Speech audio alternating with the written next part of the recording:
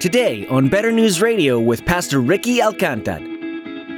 We are content when Christ is enough. When our contentment centers on Christ, then we can endure anything and face anything. And looking at Jesus often helps us put our circumstances into the right perspective. Often that thing that we would fill in the blank with, that one thing that we want with our lives looms large over our whole life and defines it. And yet Paul is saying, no. You should allow Jesus to define your life in that way. Hope in God, oh my soul, He is strong and He is strong to save. Hope in God, He's a rock in your hiding place. He's a mighty fortress. Have you ever been around an ungrateful person? It's not fun to hang out with them because, well, their attitude reeks. In today's message, Pastor Ricky encourages us to be content with our station in life. God wants us to have joyful, grateful hearts that reflect Him. The way to be content is to find our strength and purpose in Jesus Christ. When the Lord is at the center of our lives, we can be content in all circumstances, for we know that He is our provider and that He deeply cares about us. Let's join Pastor Ricky now for part 2 of his message, The Secret of Contentment, from the book of Philippians, chapter 4. Paul knew what it was like to be in the school of abundance as well. Remember this, even though he was a Jew, he was born a Roman citizen, which meant that either he had come from a wealthy family, or he'd come from an important family, or maybe a wealthy and important family. Before becoming a Christian, he was a rising star among the Pharisees, this influential group of teachers in Israel. And even during Paul's ministry, even during the times where he gave everything up, he still probably experienced times of abundance. In fact, in Philippi, one of the early converts was this woman, Lydia, who was a merchant woman. And so probably Paul had a room in her house, maybe a guest cottage of some kind. The church probably met there in the courtyard for a time. And Paul was probably well provided for in that context. He probably had days where he thought, man, what would I give to go back to that guest cottage? I should have never left. I should have just stayed in Philippi. That was a good gig. There were also times in churches that Paul planted that some of these churches were probably wealthy. They probably had a lot. Some of these churches were in large cities. I'm sure that there were days that Paul enjoyed a quiet morning, reviewing the scriptures as he looked out over the Mediterranean Sea, right? And yet, Paul says, just as much, he had to learn things in times of abundance as well. So you think, okay, well, what is he learning then? I mean, you just kick back, you just enjoy. No, Paul says those things in a similar way are still a test.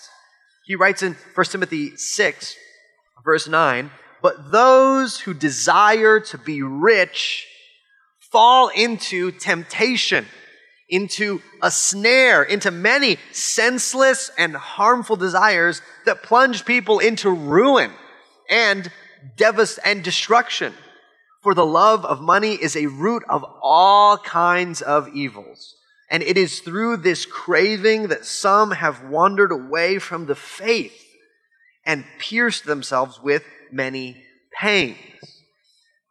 Friends, the school of abundance is a dangerous school. Paul knew the danger of abundance. And it's important to note in that context, he's not saying money is the root of all evils, as it's often misquoted, but the love of money, the desire for money, is often a root of all kinds of evils. Listen, have you ever had one of those moments where you taste something that you think, oh, if I had money, I could do this, right? Through circumstance, end up on a nice vacation, you think, oh man, I could get used to this. Or this happens to be sometimes you're in another city and you drive a rental car and it's like a nice rental car and you think, I could get used to this, right? I'm sorry, sir, all we have available is this brand new deluxe SUV. And would you mind taking that off our hands? Oh yes, I'd be happy to serve you guys in that way, drive this around. The sunroof is something I'll endure for the Lord. And you think, if I had money, this could be life, right? If I went after this, this could be life. Whether, you're thinking, man, if I could be at every Cowboys game, that would be the life. Or if I could go here or do this, that would be the life. Paul knows that in those moments of abundance, there is a pull, there is a temptation, there is a snare. And it's important for us to remember that according to Paul, if Paul were to arrive here and evaluate the income levels of our church, he would probably put us into the rich category. As he's visiting churches in India and Africa and South America and the US and Europe and Asia, he would put us in the rich category. I looked up some more statistics just to increasingly make myself uncomfortable, and I found that if you make $30,000 a year after taxes in the US, you are in the top 1.23% of the wealthiest people on earth, right? Top 2% is decent, right? Top 2%. If you make $50,000 a year after taxes, you are in the top under 1%, the top 0.31 richest people in the world. If by some amazing stretch you make $70,000 a year, you are in the top 0.13% richest people in the world. In fact, you're actually probably the 5 millionth richest person on earth out of 6 billion, right? So out of the 6 billion people, you're like over here. And you think, okay, I don't understand this. This doesn't make any sense to me. Well, remember that the average worker in Indonesia makes, on average, about 40 cents an hour. About 40 cents an hour. So, for us, I think we need to acknowledge for most of us, for many of us, we are probably enrolled right now. We may put ourselves in the category of, man, I'm in the school of poverty, right? And statistics would come back and say, no, I think you're at least partially enrolled in the school of abundance. And the question for us then is as well, will you learn the lessons of the school of abundance? Sometimes it's harder to answer the question, is Jesus enough, when you have the opportunity to have so much else. Sometimes in the school of poverty, that's all you've got, and so you can grab hold of Jesus. But sometimes in the school of abundance, there's so many options, so many things to pursue, so many things to do, that it's hard in that moment to say, out of all that I could pick, I pick Jesus. And Paul had to make that choice. Again and again throughout his ministry, he knows that we will have to face that choice as well. And so consider, even in times of abundance, is Jesus enough? Is your faith enough? Or are you going to fight after, seek after wealth? Maybe it's not even wealth. Maybe it's that one thing. If I could have that, then the choice between that and Jesus is hard. Okay, so finally, bringing this back to the home stretch, the fourth point, a secret hiding in plain sight. So finally, we arrive at what Paul says is the secret. Okay, verse 12. I have learned the secret of facing plenty and hunger, abundance and need. I can do all things through him who strengthens me. Now, if you're like me, you probably have one of two reactions to this. One, you could be going, I don't see how that helps. Like, okay, what's the secret of contentment? I can do everything through him who strengthens me. And you're like, but I don't understand how that helps, right? I really want this. I've lost this. I need this. And this is what he says. Or your reaction could be thinking, okay, I've seen this verse quoted a lot. This is definitely on some football lockers, right? This is one of the most misapplied, misused verses in the New Testament, where you think, listen, and I've seen people apply this all kinds of ways. Like, you got a big game, right? You're getting fired up, you put that in your thing, you think, I can do all things through him who strengthens me. Like, and you're like, you're ready to bench like 350 pounds or whatever. Or you think there's a big sales meeting, right? And you're like looking in the mirror and get yourself psyched up. I could do all things. You can do all things through him who strengthens you, baby. And then you get in there and sell, right? This is the way our sort of quasi-American culture has misapplied this passage. And the irony is that we often apply the passage exactly in the opposite way from the way Paul intends it. We read it to be all about us and what we can accomplish and miss the point of what Paul is saying. See, we often put the emphasis on the strength, right? The way we read the verse says, I can do all things through him who strengthens me. It's like the strengthening of God is a means for us to be strong and do what we want to do. And the emphasis is actually on the Him. I can do all things through Him who strengthens me. You almost have to insert like a little comma in your Bible. I can do all things through Him, and then it describes Him who strengthens me. The secret is Him. We can face anything through Him, or perhaps more accurately translated, in Him. We can face everything in Him, anything in Him. Kent Hughes, a commentator, gives us some important background here, that one of the common philosophies of Paul's day was Stoicism, the Stoic philosophy. That contentment, and they believed that contentment was the essence of all virtues. So one of their goals was to become independent of needing things and needing people. Someone who, quote, should be sufficient unto himself for all things and able by the power of his will to resist the force of circumstances. So the Stoic ideal was this kind of self-contained Superman or Superwoman who could rise above it all in independent self-sufficiency and serenity, right? So it's just like, I'm doing this, like I can do this. And honestly, whether or not we know it as partial Stoicism, this culture pervades our culture.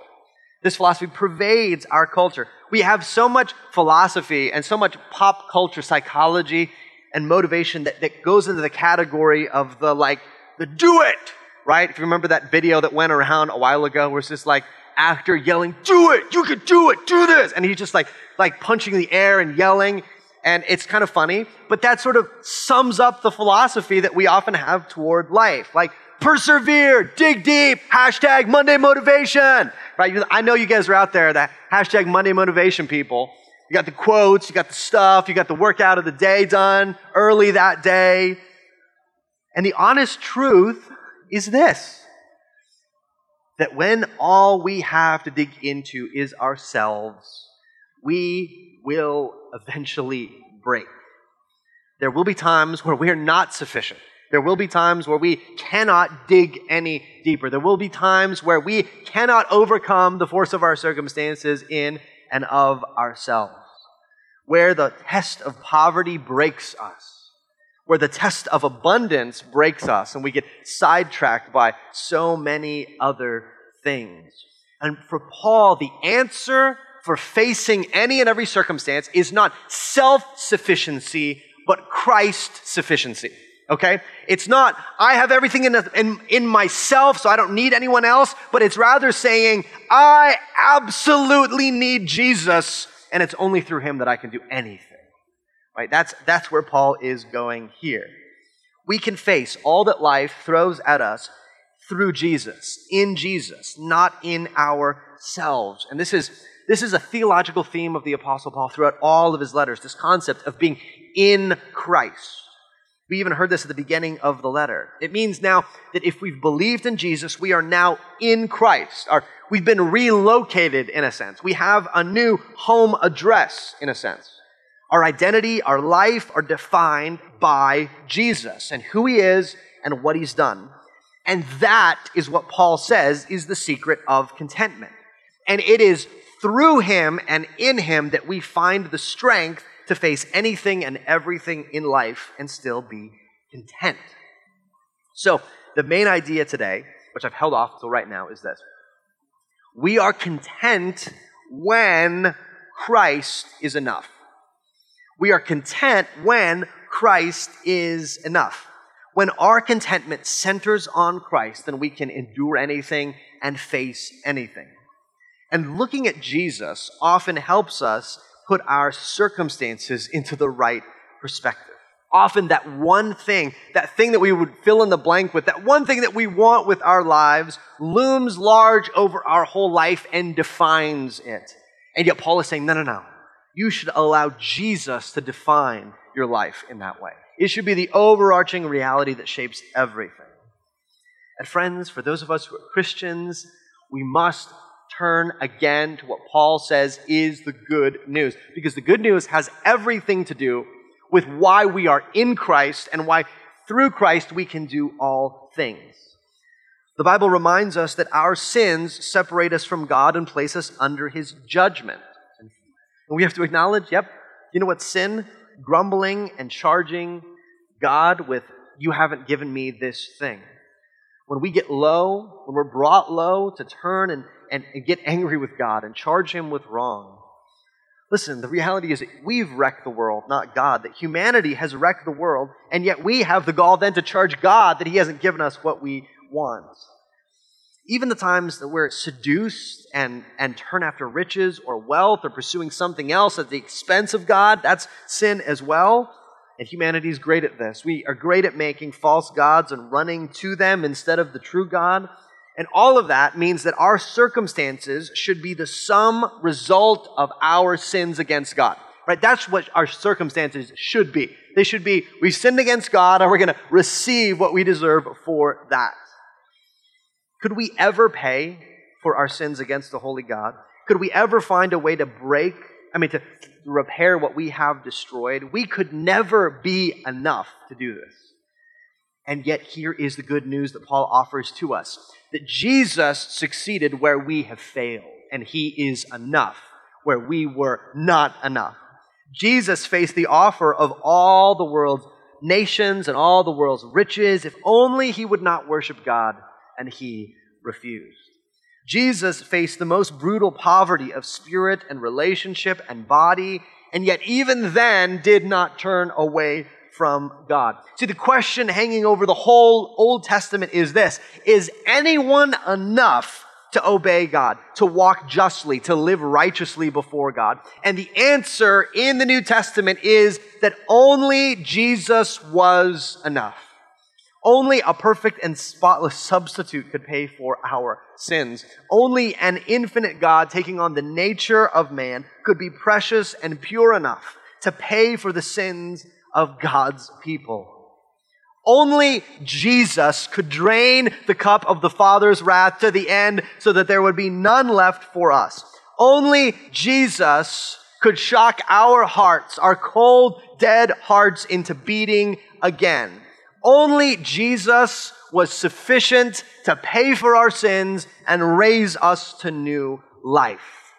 And Paul, this is what Paul does. Paul, having walked with Jesus year after year in both loss and abundance, could say clearly from his Roman jail cell that Jesus is enough.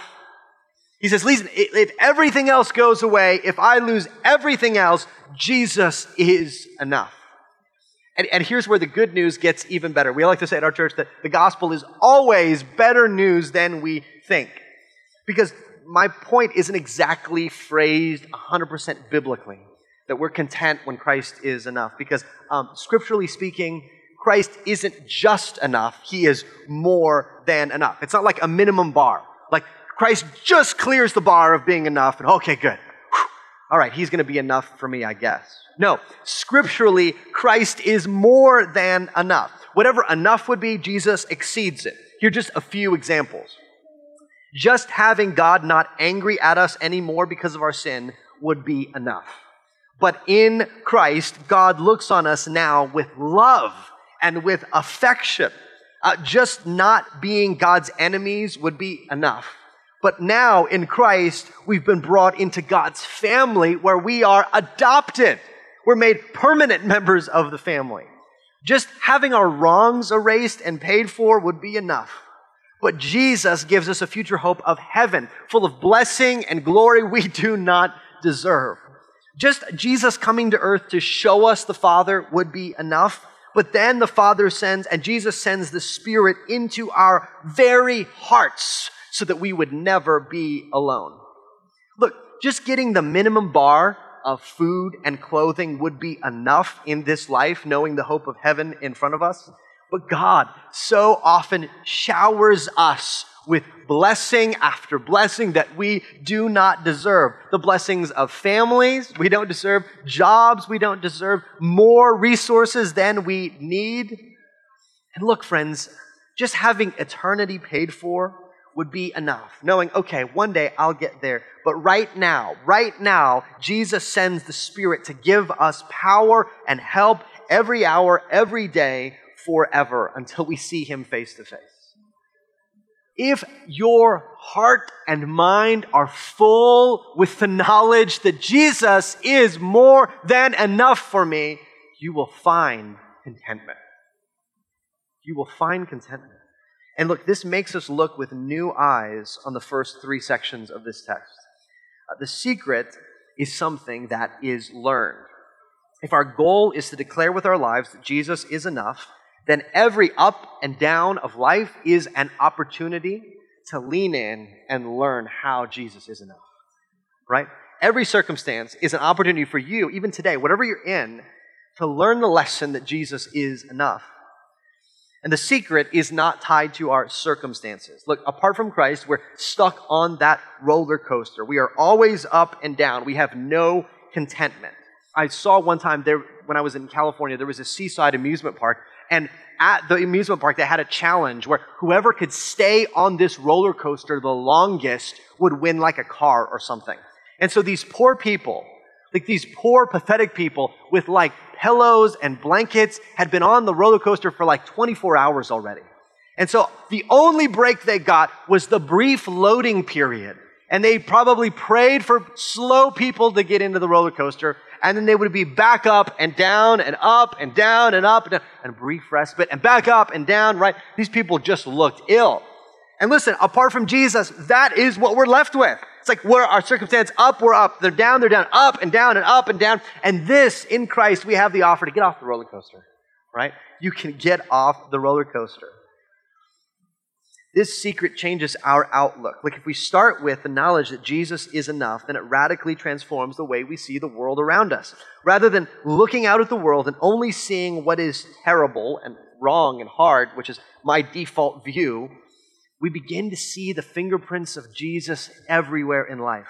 When Paul sees that the Philippians send him a gift, even if he's in jail, even if they didn't send anything to him for a long time, what he sees is, oh man, it's so good of God. Not only did he live and die and rise again for me and give me a future and a hope, he's also given me this money through you. That's awesome. It's like a bonus, right? He did the big stuff, look, and food. That's so great, right? You move from complaining to gratefulness.